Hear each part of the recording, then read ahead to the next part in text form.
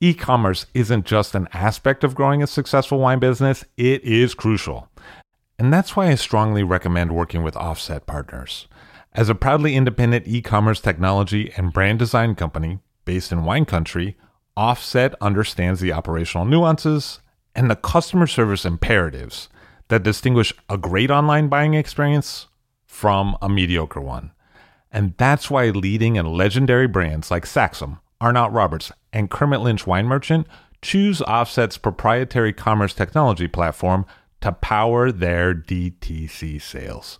If you're an allocated winery or a high-touch merchant that values an elegant, effective commerce solution for both you, your customers, and your team, reach out to the smart team at offsetpartners.com. That's OFFSET, partners with an S.com, to craft a better direct-to-consumer experience.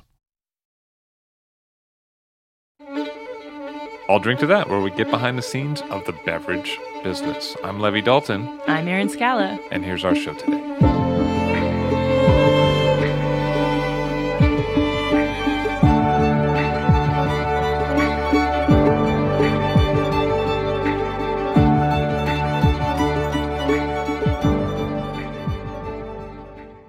Louis Benoit Davigne, the co-owner of Davigne in the Beaujolais region of France. Hello, sir. How are you? Fine. Very glad to be here. So actually, your father tended vines, and so have many of your family in the past, right? Yes.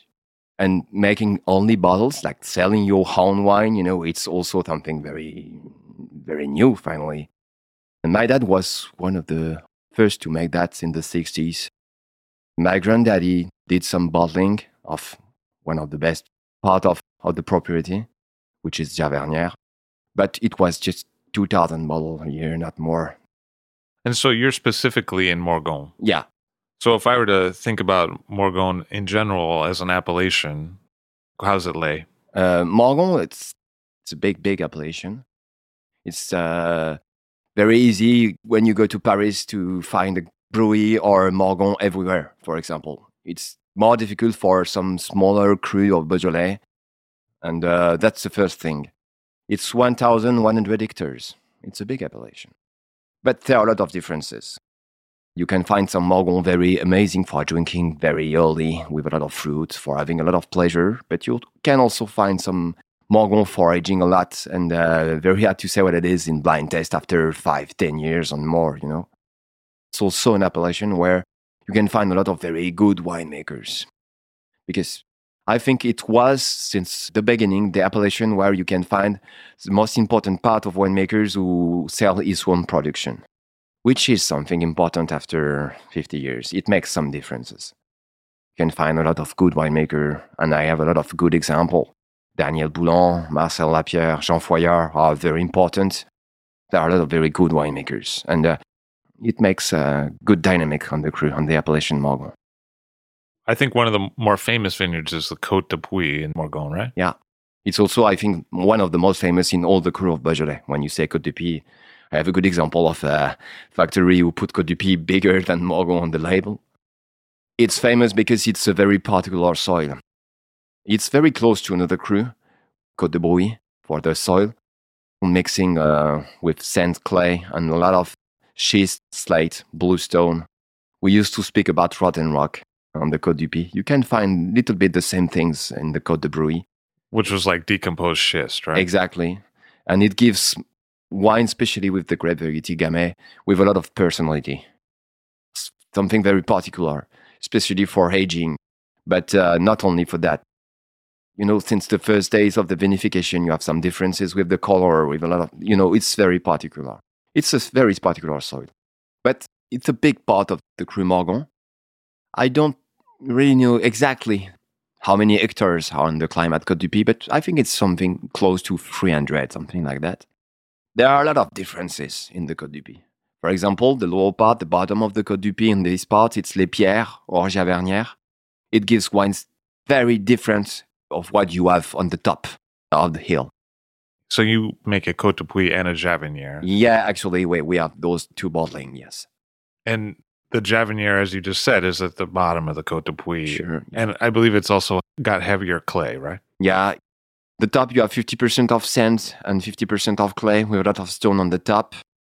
But when you go to Javernier, the proportion of clay is definitely more important. It's more than 60, 70%, sometimes more, if you go really down on the bottom. And it gives some interesting differences, especially for the warmer vintage, but it's different kind of flavor. Most part of the time, the 2 first years Côte du Py is something more impressive, like with big shoulders, something like big structure. Javernier is a little bit shyer, the 2 first years. It's something a little bit more impressive. Even if you have the typical things of this part of the appellation, mouth very long, something very straight and pure mineral, but very sweet in the same time, elegant and round. But it's not impressive at the Côte du Py. Côte du Py, it's like, I'm a big wine, I'm here. But, after a few years, most part of the time, Javernier start to be better. And better than the Côte du Py. Even if it's 2 great wine for aging, and for the best vintage to aging a lot. Even if a lot of people actually are not very ready for waiting a lot for drinking wine, it's very interesting, especially with the Gamay. And I speak about that because when I arrived at the first time to the vineyards to walk with my sister and my dad, a lot of people used to think that's, Beaujolais, it's wine for drinking faster. And, yes, I'm proud of that. Beaujolais is also wine for having a lot of pleasure. It's nice things, I think. But it's not just that. It's also, especially with Javernier or Côte du Py, it's a good example for showing that it's possible to age a long time and having wine just gorgeous. When I think of producers that I would age longer, your wine, Claude Royet, maybe Michel Tête, those come to mind for me as producers that I might lay in the cellar for longer as opposed to drinking immediately. Yeah. It's also the way of you imagine your wine. The way of you make your wine have a lot of influences for that. It's very easy, I think, also to think, it's Gamay and I can make wine for having a lot of pleasure easily and faster. And yes, my dad, for example, but he's not the only one. It's a good example with Le Clos de la Roilette or Michel Tête also, with Sylvain now.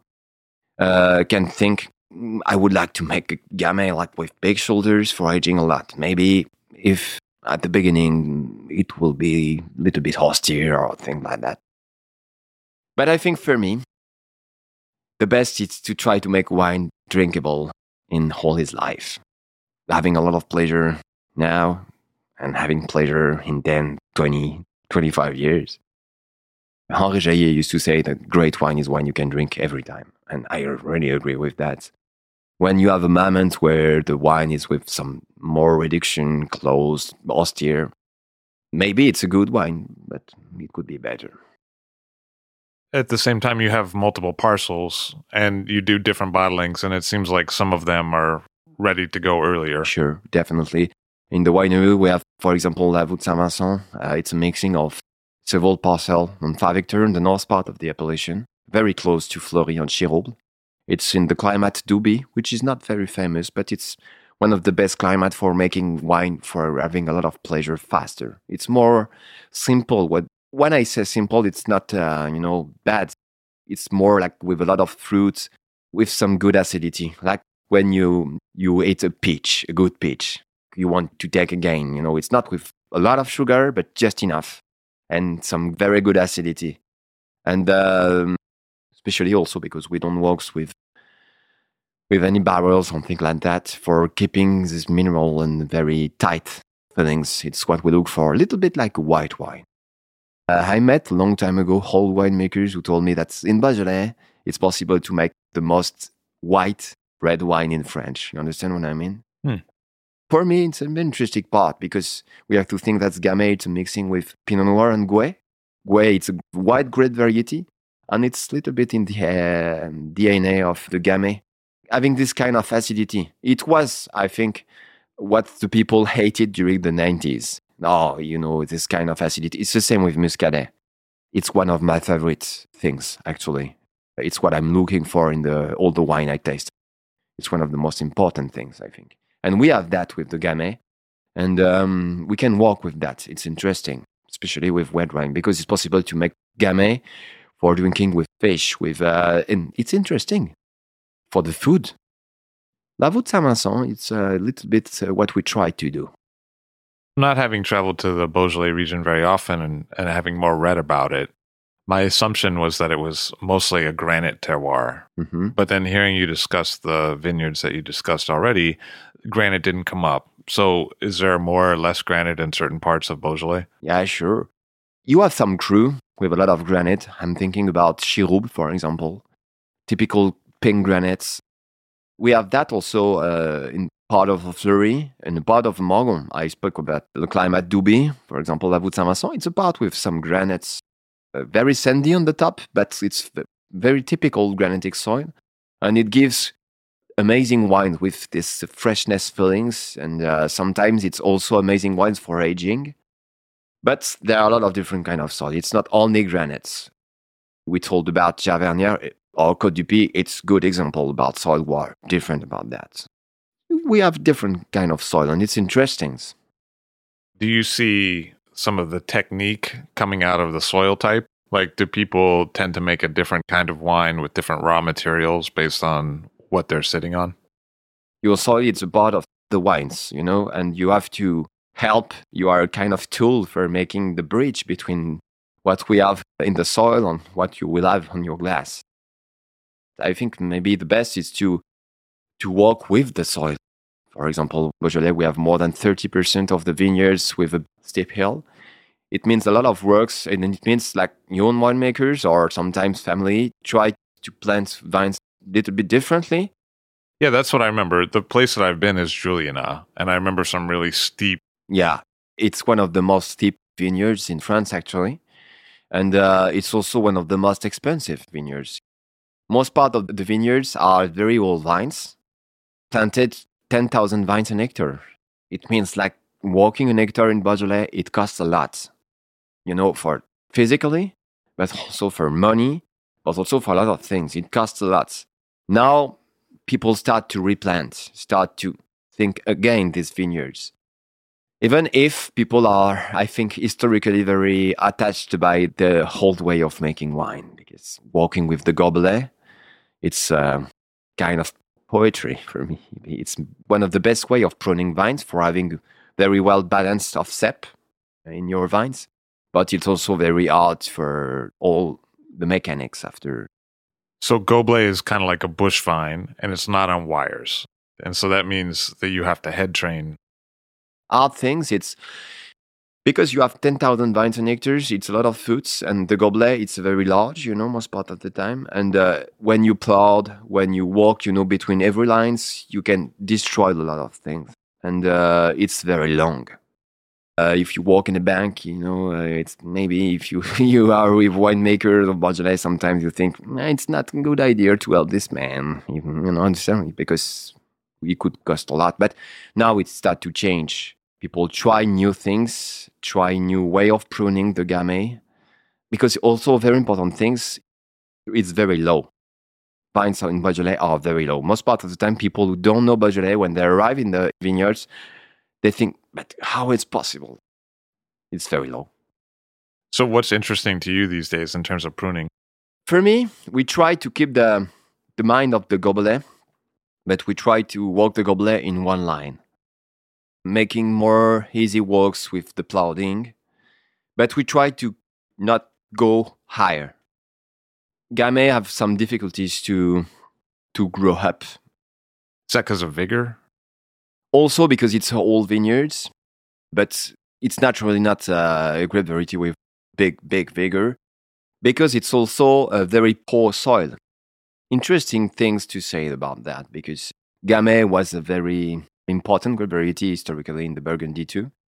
And in 1395, Philippe Hardy, who was a king of France, decided to destroy all the Gamay in Burgundy, because for him it was a kind of very bad grape variety. Because in fact, it's true, when you have a very rich soil, it could give a lot of grapes, a lot of quantity, but sometimes not a good quality. It's sometimes interesting to see some vines of Gamay, because you can have, 10 leaves and 12 grapes. You understand? It's like not a lot of grape variety are like that. But in the Beaujolais, north and south, it's very poor soil. It makes a lot of difficulties for the Gamay, especially with 10,000 vines and hectares to produce a lot. It produces less, but very, very interesting quality. It's a productive vine, but then often planted in a poor soil in this region. And that combination seems to equal each other out.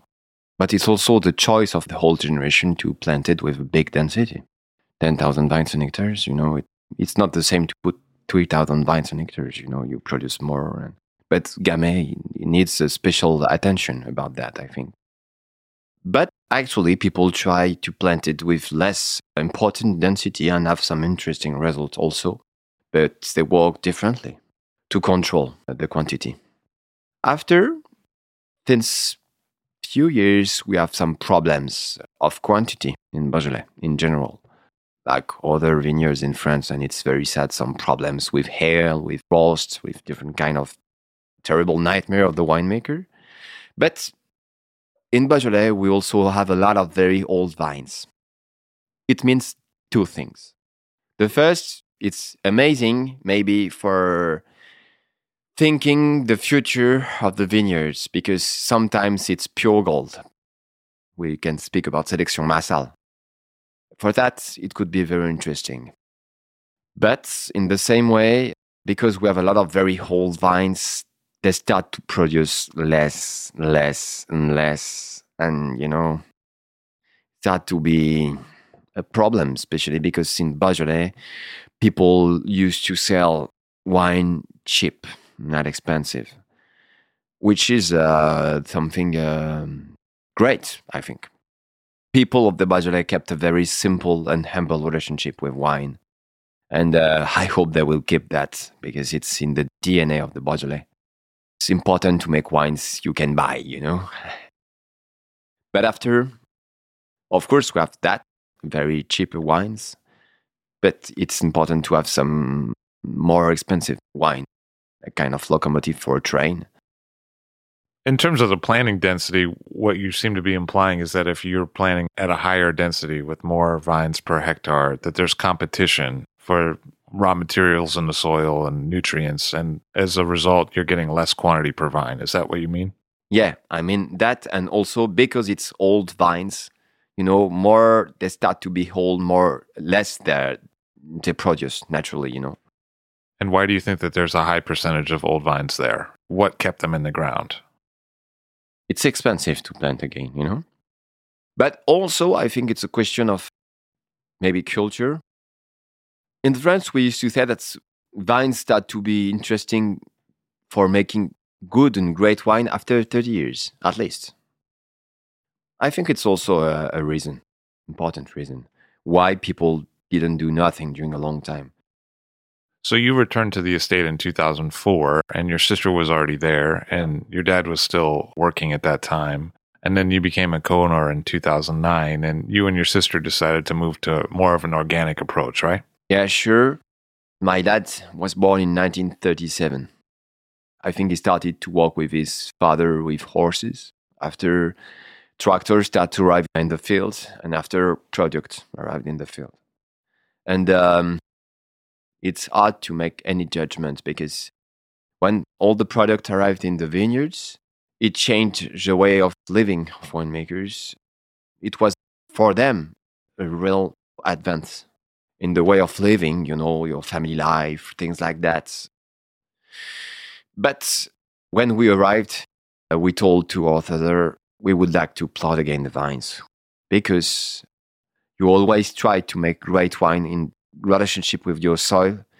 And I think if we want to keep a better relationship, we have to be more close for that. We have to go back on the past, because I think it's very important part of the great wines.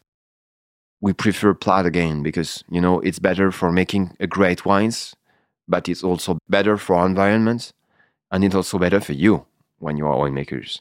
Even if it's hard.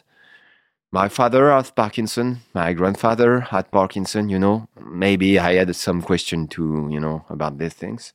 You didn't want to be around chemicals. Yeah, exactly. And even if it's hard to show that it's directly in relationship, for me, there is some consequences in relationship with that. There are a lot of questions. But the first things we decide, my sister and me, to go back to the whole way of working, I think it's to make better wine. Simply, to find again a kind of relationship with your soil, not ignore your soil, walking with him. And sometimes it's hard, but the first planting of spring, it's something amazing, you know, the smell, all the birds behind your tractor. It's one of the best parts of the job of winemakers, you know, wine growers. And going back to that, it's also going back in the past. It's going back to your own story, to your what you are, and it's having and making more pleasure of making wine. And you know, taking time for that, it's something important. That's one of the first and the most important things. But we decided to do that at first for the quality. We had with my father and Joe Dressner, for example, interesting talk about that, because Joe would like to work with people in this way of wines. But not only Joe, I'm thinking about great winemakers in Beaujolais around us who started to go back in all this way of making wine long time ago. I'm thinking about Marcel Lapierre. He's one of the most famous, but he's not the only one. I'm thinking about some, for example, Éric Janin in Moulin à Vent is a great winemaker, or Jean-Gilles Chasselet, for example, or some good winemakers who a long time ago started to say, what happened? We lost something. We have to go back. We have to finding again what we are, you know. And the first thing is to work with your soil, not to work without your soil. For me, it's interesting vineyards because we need some big crisis. And when you know crisis, you know, you have a lot of questions. You have to make changements. And I think people did that since a long time in these vineyards. Now people start to know that, but it's only the beginning. But it's an interesting vineyard for that, because it's only one of the only vineyards when you can also find people with very simple relationship with the vines. It's not like some vineyards in France very famous, or sometimes it changes a little bit. So you're saying there's not a lot of corporate ownership, and you're meeting people who really have a more peasant idea. Yeah. That's hard to find actually in modern life. Yeah, and even I'm winemaker, and it's hard to keep this relationship, because when you are a winemaker, you are also a boss, and you have to make money for a living. And bank and nature are definitely two different things, and they are not the same, you know. And more the difference between what nature asks and what we have to do for a living, the difference is big and bigger for me. Some winemakers did very hard choice. When you start to work in organic way, sometimes in biodynamic, you make a lot of risk, you know, and sometimes you lose. And when you don't make wines, it means like it's hard for making money, hard for living of your work. And we have a good example of people who did this kind of choice in very hard situation. And I think they are very courageous people. So you started plowing again. Yeah. And you encountered that you had some issues with cutting up roots. Yeah. But after a few years, vines also have a just great capacity of adaptation. And normally you also start to have interesting results by this way of working. I'm thinking about the sunny vintage we have more and more, hot vintage. Some people sometimes ask me, you replant your vines, what do you think about the results of this? I used to say that for me, you don't make more concentration or more what you want. I don't know. It's hard to really see some differences, but I noticed that in the hot vintages, we always have a pH and acidity better than people who doesn't plant. Well, it goes back to what you said, which is that the changes you're making are to make better wine first, and then secondarily, it's how you're interested in working. So it's not that you're placing the idea of how you're interested in working above the idea of better wine. You're making changes to organics and plowing because you think it's better wine, and then it's also you enjoy to work that way. But it's not because of some theoretical idea that you think you should do this. It's not related to wine quality. No, yeah. Also, working with products, it's dangerous. It's definitely very dangerous for us. For people who like wine and drink wine, yes, but the first are us. It's important to know that. Possibly that's one reason why we've seen more people in the Beaujolais region go to organic, because you are seeing family-owned domains where the family owns the domain and works the domain. Yeah. And they're making decisions about how they want to work that involve their own health. Whereas I think when you have bigger estates and corporate ownership, they're more apt to pay people to work in a certain fashion that maybe they themselves would not so much like to do. Mm-hmm. Yeah, sure. Beaujolais is still, I think, vineyards where it's hard to find winemakers who pay some people for working for them. You're right, it makes some differences. But now also, I think, it starts to change a little bit. There is definitely a new generation of winemaker, and this new generation of winemakers of different kind of age really want to go back on the past in a way, but with the knowledge of our time. And some of them understood that it's a vineyard for the future.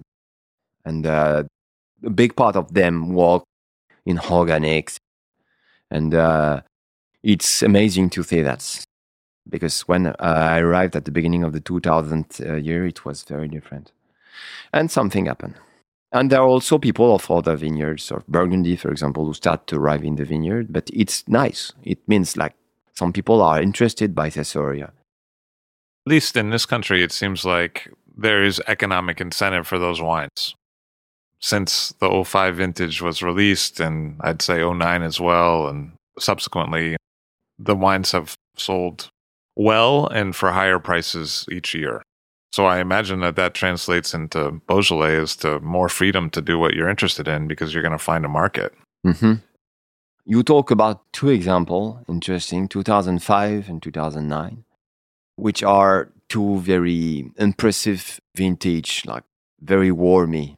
And I'm thinking about 2009, people were very exciting by the wine of Beaujolais, but it wasn't wine of Beaujolais for me, it was like bodybuilding wine. It's because we had this kind of vintages, some people go back to the Beaujolais. And now people look for drinkable wines a little bit more in the opposite of 2009. We had, for example, 2015, which is definitely very impressive and sunny and hot vintages with some tannins. And people prefer 2016, which is a very classical vintage, more tight, more mineral, with a lot of drinkable touch. What's the Gamay Haze, in fact. But it's interesting to see that, of course, prices change. But I think it's a good thing. Because what I told, like 10,000 vines and hectares, it's expensive, it costs. And if you believe in your work, you have to sell the good prices. We are far from very expensive, but we can find, I think, the good balance. And one of the most terrible things, I think, in Beaujolais, it's the cru of Beaujolais, Morgon, Moulin à Vent, Juliénas, Chenin, forgot that they were cru during a lot of years. Because if Moulin à Vent or Morgon is less than 10 euros in France, for customers, it means like a Beaujolais village, it's less than 6 euros. And it means that the simple Beaujolais, it's less than what? Who can live with this kind of prices? Our grandfather invented cru of Beaujolais, and they did great things. We had a great soil. And then if you work really well your vines, you can make a great wine. And I think we have to accept and to accept that, and to understand that cru of Beaujolais have to be more expensive. Because if you sell a cru of Beaujolais at 15 or 20 euros a bottle in France, it means like a Beaujolais village could be 10 euros or 12 euros a bottle. And it means like a Beaujolais, the winemaker who only worked the Beaujolais, the simple Beaujolais, can sell this bottle 7 euros. I think it's more fair, I think. And at the same time, we've seen Beaujolais producers move into something that had already happened in Châteauneuf-du-Pape, or the idea of the super wine, like a 3.14 or a Cuvée Marcel, which is at a higher price point. Beaujolais needed before, because I think now it really changed, needed great bottlings, with the good prices in relationship for that. And I had an interesting talk also with a great man in England, Jasper Morris, who told me a long time ago when we made Les Impénitents. Which is a bottling that you make at your winery. Yeah, exactly. Our best bottling actually in the family. It's expensive, but we really would like to create a bottling, At the beginning, we put it a big price for Beaujolais. And when we did that, Jasper told me, I wait that for 30 years. Because in Beaujolais, when you make great bottling, you put €1 more. People, 10 years ago, they said, it's good wine, with €1 more. But if you put your bottle €20 more, people will start to say it's a great wine. Right. And that's the difference. And sometimes we forgot that in the past. Now it starts to change. It's important. And I'm glad to see that it's possible in Beaujolais to find bottles for $100, I think, if you go in a good restaurant, and to find a bottle to $20 or $15. It's possible to find what you want. And at least in the States, what I've seen is a different generation of sommeliers who are more open. So I think classically people thought, well, Beaujolais and Loire wines, they're happy wines. They're supposed to be cheap wines, not too complex. And I'm not supposed to charge a ton of money for them. And so then there was resistance in the market to paying more for those categories. But now we've seen a real change in who buys wine in the United States, frankly, in terms of the sommeliers. And they're much more open to the idea that a Beaujolais can be. It's very important. And it's definitely very true. We have exactly the same thing in France, like in the States now. We have a lot of young sommeliers in France who are definitely more open. They look for different things and they are open of different kind of wine. And you talk about Beaujolais, Loire Valley, or for example, wine of Jura or Savoie, while vineyards a little bit smaller maybe, but with famous wines, definitely. And of course, sommelier have a big part in the results of what's happened, a big part. In the USA, of course, importer like Joe, Denise, or Jules, they did amazing work for that because they work with those vineyards since 30 years. Right. It's crazy. They believed in Muscadet and Beaujolais 30 years ago. And it's great because actually you understood that you can have amazing things in every vineyards, not only in the officially best vineyards. It means also it's possible to find great wines for $25. I think it was really important that Joe and Denise had a house on the Macon and were so close to what was going on in Beaujolais and some of their early finds like Brune. It seems like it was important for them too in their own development in terms of wine importers, because if you look at the history of the book, it changed a lot in terms of the principles of selection. And at the same time, they were physically there as American importers. Most people aren't. Most people don't live in France for a part of the year. Definitely. The first years I came in the USA, for example, for tastings, I was just, when you made the tastings in Paris, people were awful with Beaujolais. Right. It was very, very hard.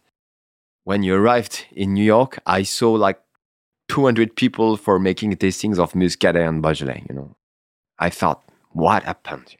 How is possible, But it happens because people, they went in France and they met winemakers. And Jean-Paul Brun is also a good example. And Jean-Paul Brun did also great work for other winemakers. For example, me, my dad knew Joe and Denise because Jean-Paul Brun made the bridge between those, It's always like that. It's a small story, but it's human story. And we've talked about the transitions and how you're working, but your dad made good wine. I had a 99 from him about 5 years ago, and that was good wine. And in keeping with the wines of today, stylistically, the fruit was somewhat similar. Yeah. He was one of the first, for example, to make some bottling with Javernier, a name of a lieu-dit. It was very rare in the Beaujolais in the 70s or in the 80s. Definitely. Some people work with Côte du Py, but not a lot. But Javernier, nobody's worked like that. And he made very tannic wines in the 80s and the 70s with a lot of personalities. My dad gave us the philosophy of making the Morgon for aging, the Morgon with a lot of, tannins sometimes. My dad did some austere wines, but with a lot of personality. Did you ever talk to him about why he decided to label Javanier on the bottle? My father, since the beginning of his career, have a lot of curiosity for great wine of everywhere. When I was a child, I drank wine of everywhere in the world. My dad really liked wine, He liked drinking wine and he liked looking for great wine. You can feel when you have a great soil, a great terroir. You can feel that. And he felt that since the beginning. And I understand when you have grapes from Javernier who arrive in your tank, it's different. Since the beginning, The beginning of the fermentation is different than the others. Do you guys do remontage or pigeage? No, we don't make any pigeage. But we like working with remontage at the beginning of the fermentation for giving some oxygen for the yeast and for making good mixing at the beginning. I think for us it's very important. The first days we do that. But after, when we start to arrive in density low, a little bit between 1020, 1030, we stop any remontage. And we wait. And when we arrived in a very, very low density, I'm thinking about 999 or something like that, we sometimes like to make a délestage. So you take the juice out and it warms up a little bit and then you put it back in. Yeah. So it's rack and return. Exactly. While it's fermenting. Exactly. For several reasons. The first one, it's interesting for maintaining fermentation because the juice take a lot of yeast and sugar who stay in the skin, and it gives some oxygen, and it's interesting for maintaining fermentation. It's also interesting because you can have more juice of the vinification and less juice of the press, which is sometimes just juice with more root tannins. And it's interesting sometimes for having good concentration with more elegant tannins. So what's your approach to press wine? What do you do with it? When we press, we put the juice of the fermentation with the juice of press. We mix everything together. Immediately? Yeah, exactly, immediately. When we press, we put everything together, yes. So maybe 8 years ago, I remember there was Javanier as a bottling, and there was an idea that there was an upper and a lower Javanier. In fact, in Javernier, we have 3 hectares, but in one piece. We are lucky, but it's a lot. And my dad always did 2 bottlings because, it's expensive to make everything in one time. So he bottled in 2 batches. Exactly. And in 2005, people talked about that because we put the top of Javernier before the lower part, and it makes some differences. People preferred the first. A lot of people talked about that, but after we changed, because actually we only have 1 bottling Javernier. It's the same bottling. And we have Les Impénitents. It's a selection of all the old vines of Javernier. Vines were planted in 1912 and 1914. So I assumed that the Les Impénitents was one of those 2, that it was the upper or the lower. But what you're saying is it's both upper and lower, but it's older. Yeah, exactly. It's exactly what we did. And it makes a difference. So what is that difference in terms of the fermentation? What's the difference? Most part of the time, we have some young vines in Javernier, and we used to work in full bench. But when you have a lot of young vines, sometimes the vinification are green, like big. And we distemmed a little bit for Javernier because it's younger. And after, depend of the vintage also. For Les Impénitents, the first difference is everything is in full bench. That's the first differences. After, that's only the difference of ages of the vines who makes less grapes, but with fantastic quality. And the fermentation is the same between Javernier, between Les Impénitents, but also between the Côte du Puy, La Voûte Saint-Vincent. We try to do exactly the same for every bottling. The most interesting things for us is to make the differences between each soil. If you work everything in the same way, that's the best way of showing that. It's unlined cement, right? Yeah. For both fermentation and maturation. Sure. We like working like that because it's exactly what we love with Gamay. For us, Gamay, with the soil of, for example, Morgon, the Côte du Puy, Javernier, and what we have in the family, need about nothings for, having enough personality. I think it's better for making differences between each wines, I think. It's pure without any artifice, any makeup or something like that. It's really what we like. Because like that, we can keep some minimal, tight, and freshness things, even in the vintage very hot, even in 2015, for example. And for us, that's one of the best quality of the Gamay. Some good winemakers used to work with barrels, and they make amazing wines. Thinking about La Cuvée Zacharie Château Thivin, for example, it's amazing wines. It's a good example of great Gamay aging in the barrels, and it's amazing. But we do differently in the family, and we really love that. Like the pure, tight feeling about the Gamay, only with concrete, with nothing more, I think, But sometimes it could be a problem for reduction, for example, because, it's not like barrels, they are not the same exchange with the oxygen with outside. And sometimes it could give more reduction style in the wine, especially a few months after the bottling. We always have a kind of comeback with some reduction. But wine with this kind of reduction, it's also kind of good sign. It means like it's wine for aging. It's wine who has some good personality. And reduction, could be a problem, but most parts of the time, it's better to have some reduction than oxidation, But working only with concrete, the bad things of that, I think it's the reduction. But for us, that's the best way of showing our soil with the Gamay. So does Gamay as a grape tend towards reduction? I think naturally, Gamay, it's definitely a reductive grape variety. After, in Beaujolais, and for me, it's true, I had an interesting talk with a man who work in the labelization of organic, because we speak about sulfites. You have some limits officially when you are labelization. And he told me it's crazy because in Beaujolais, you have everywhere I come, the quantity of sulfites is very low. That's the lower quantity we can find most part of the time. And for you, these things for labelization, it's almost every time not a problem, And it's true because Gamay, people used to work with a lot of carbonic gas. And when you have some carbonic gas in Beaujolais, it's nice because you can keep wine with not a lot of sulfites. It's good natural way of keeping your wine safe about a lot of things, of oxidation, for example.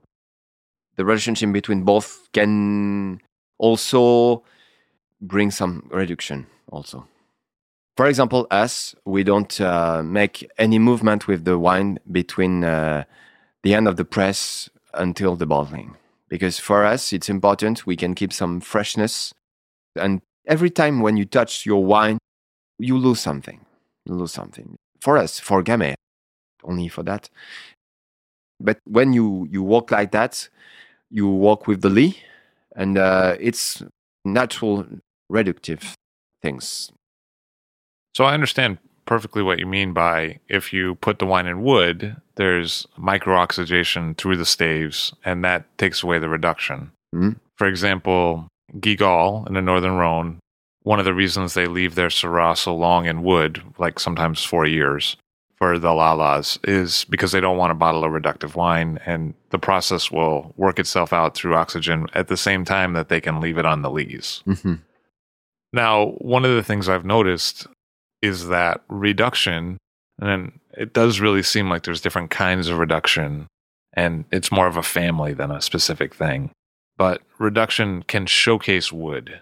So if you have reduction in a wine and you've used wood, it can seem like a lot of wood in the taste of the wine.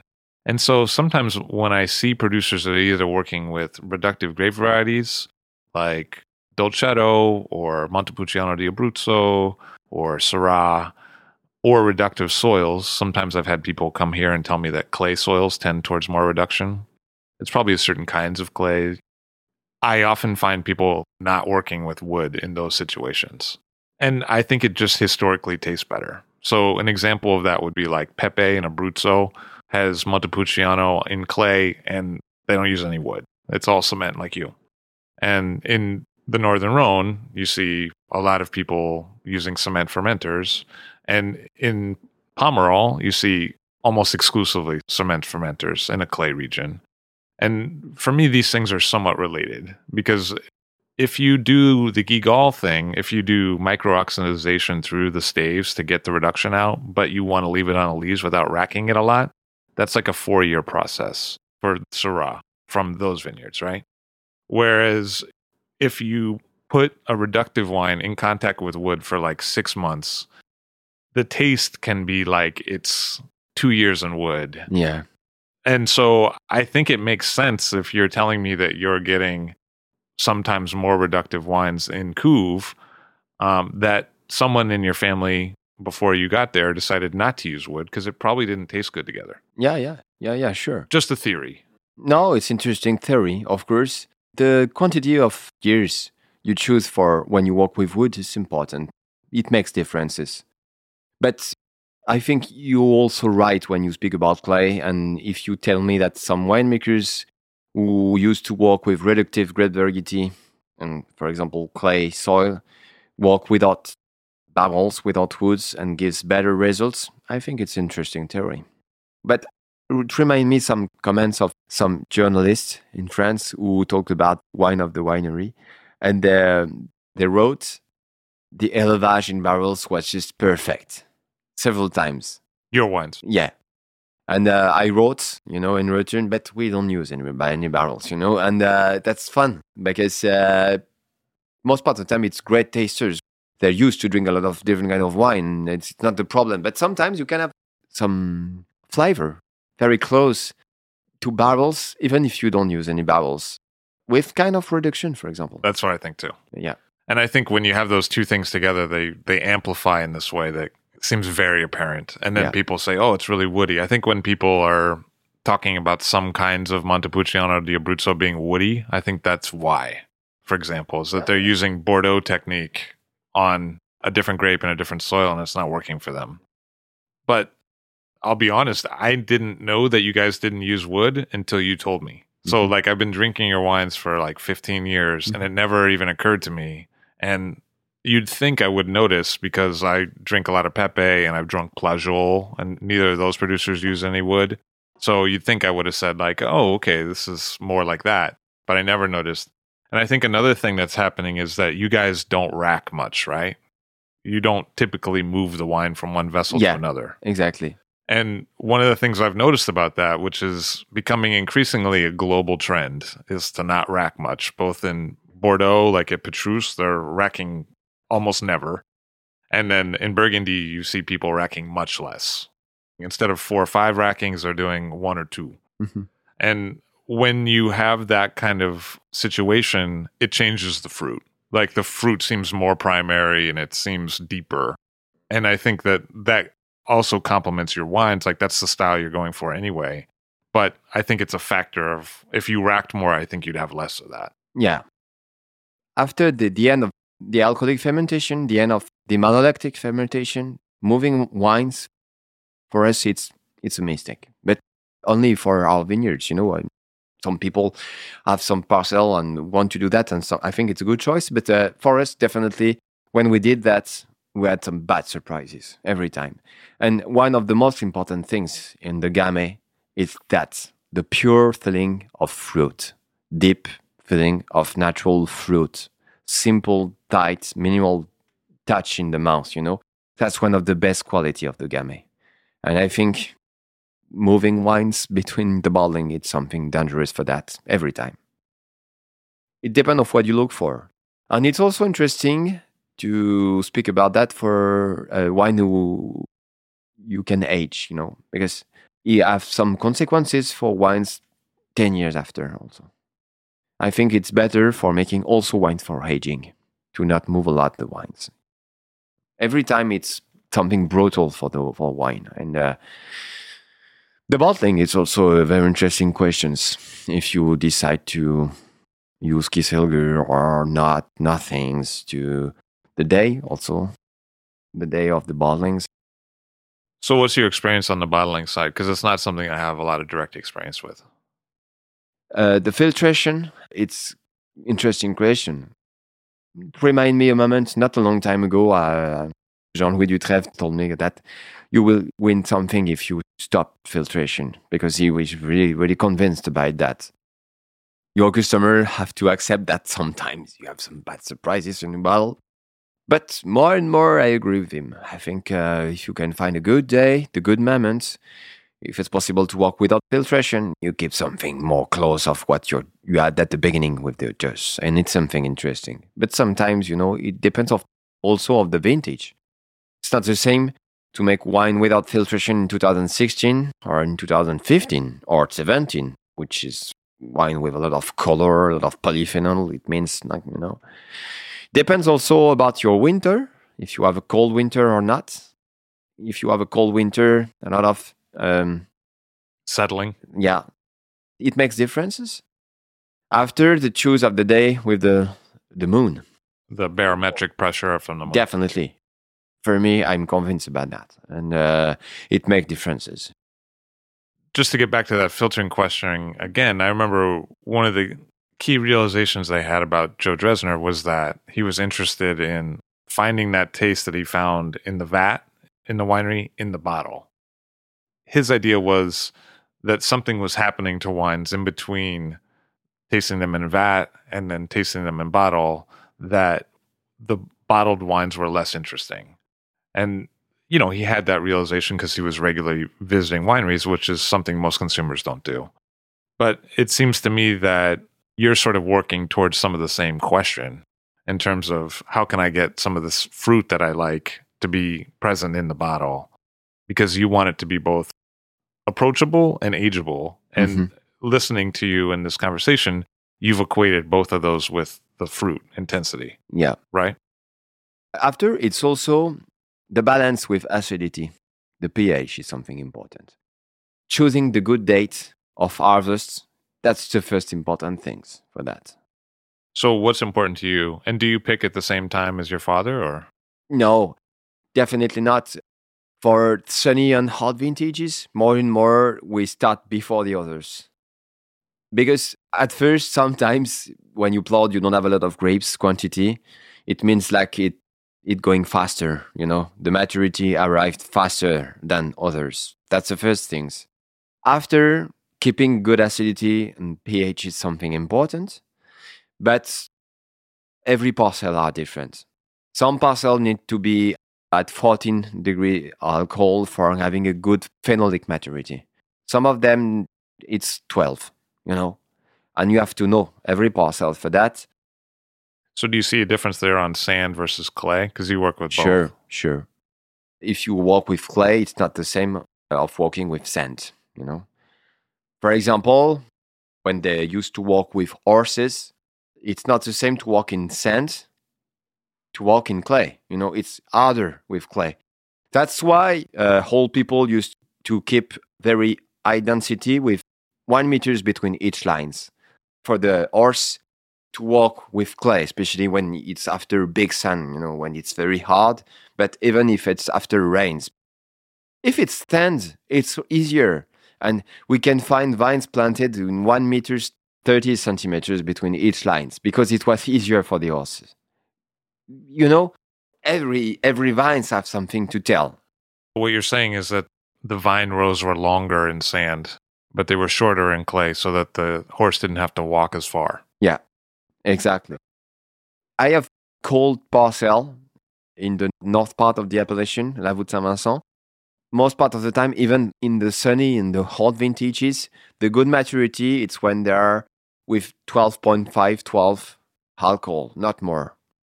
But for the Côte du Py, it's different. Most part of the time, I'm starting with the Côte du Py because the maturity is more important. And the good maturity with the polyphenol, the phenolic maturity, it's 13.5, sometimes 14, Every parcel are different. My father always starts very later, but he was really in relationship with the climate. It's totally different now. But I know that in the family, what we used to say, what we used to see, it's vintage like 2013, which is a vintage cold because we start harvest in October. It doesn't happen in Beaujolais since 1987. we used to start later than a lot of winemakers. But Sonny Vintage, we used to start before the others. But every vintage is different. It's a yo-yo. For example, in 2014, 2013, it was between 20th September, 1st October. 2015, it was 28 August.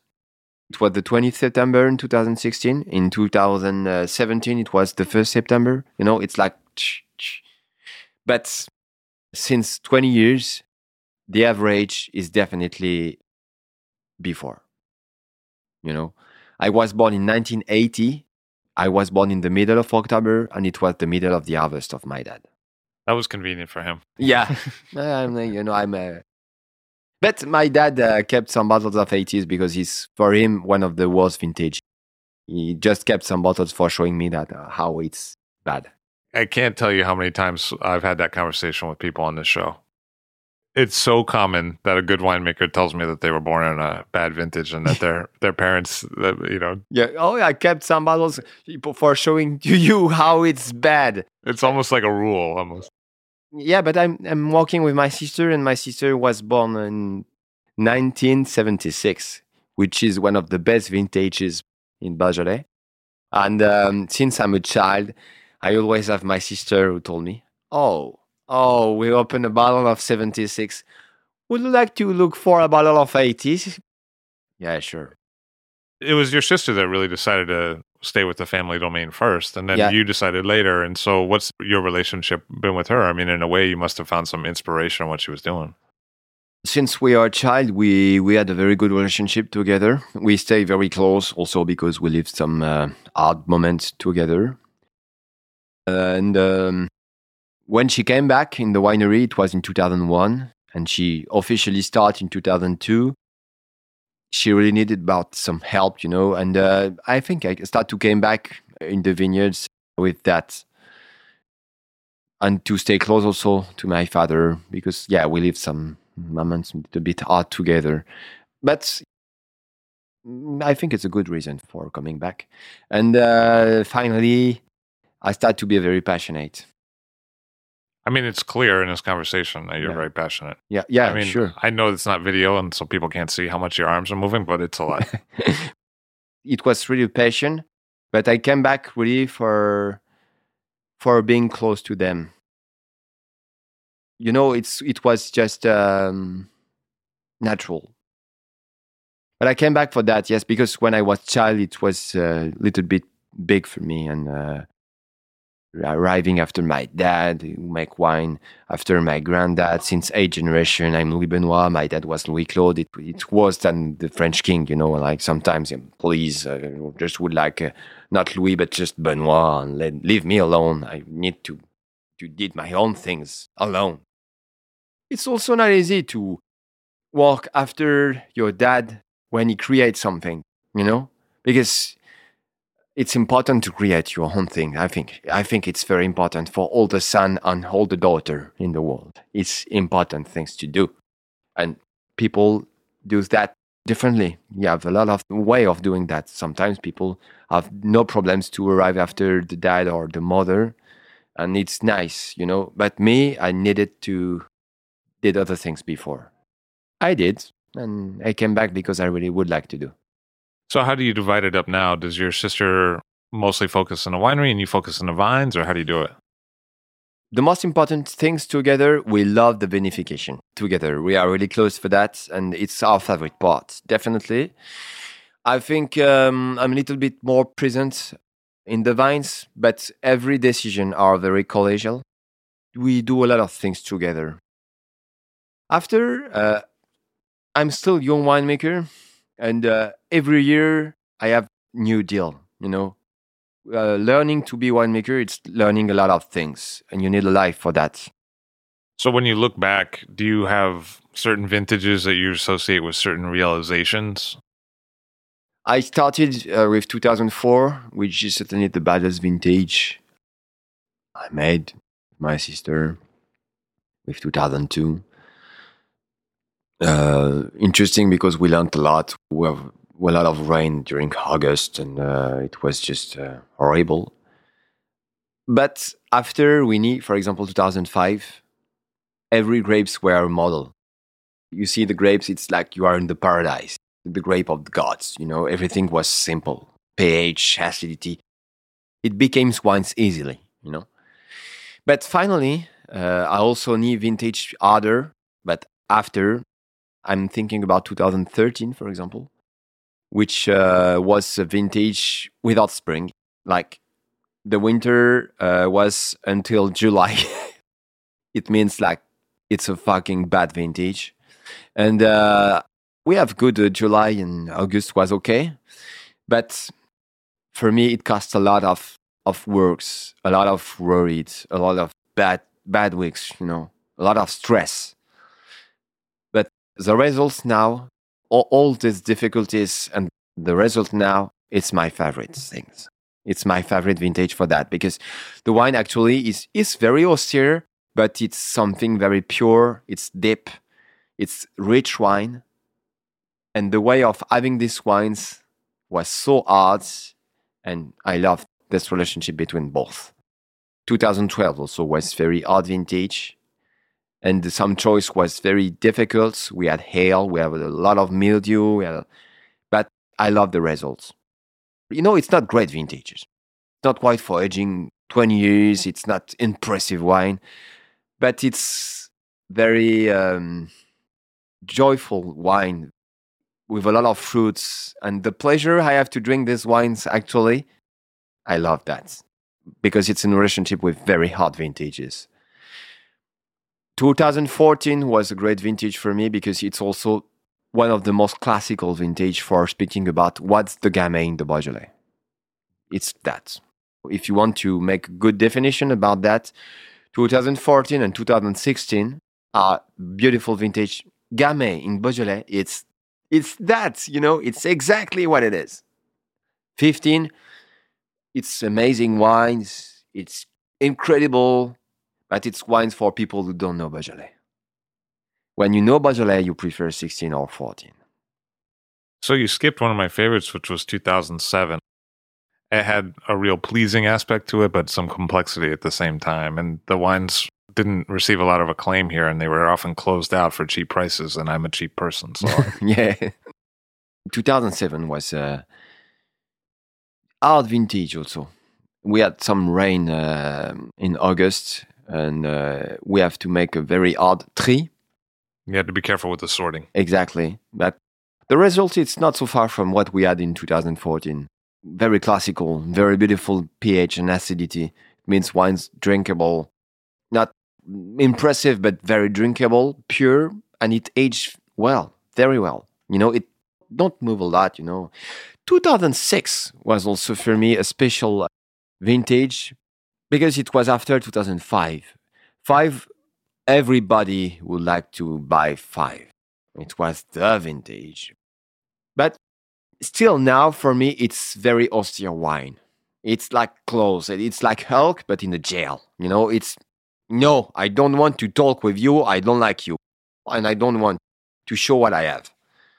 2006, nobody would like 2006 after 5 because it wasn't impressive as 2005. But since the beginning, it's very generous wine. Not impressive with a lot of tannins, but very fine and elegant. Pure, fine, elegant, and round. Like an infusion, something very light. And still now, they are just amazing.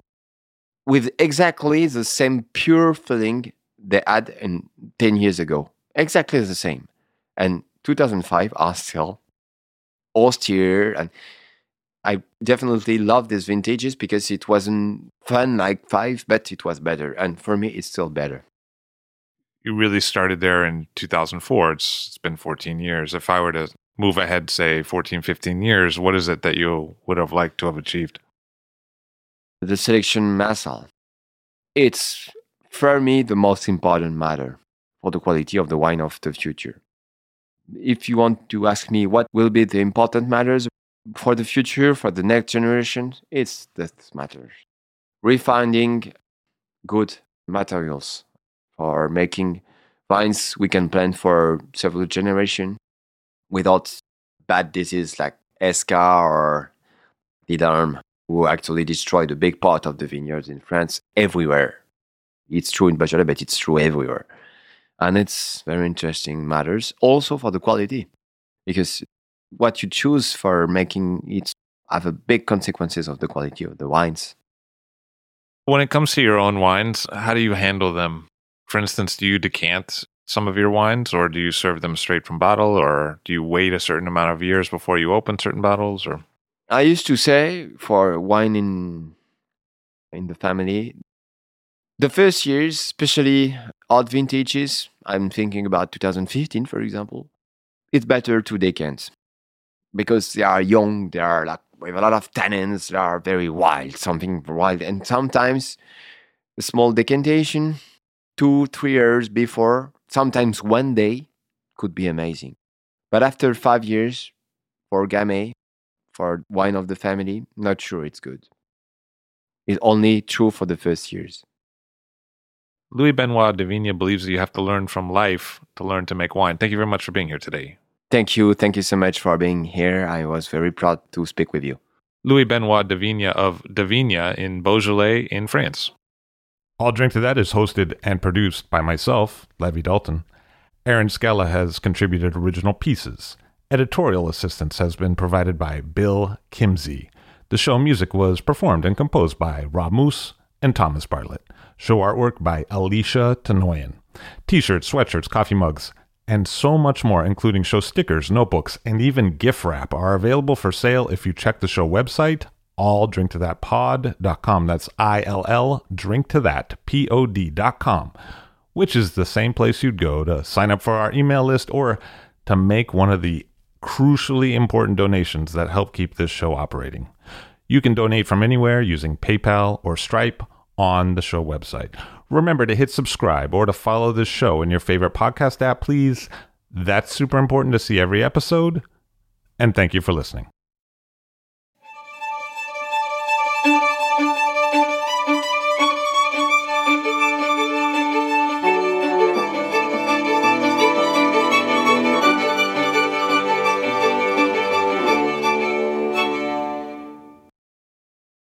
When you make bread, you make 10,000 bread, a year. When you're a winemaker, if you live a long time, you make 40 times wines, It's nothing, After the end of your career, you know nothing. And my dad told me that. My granddaddy told me that, and it's true.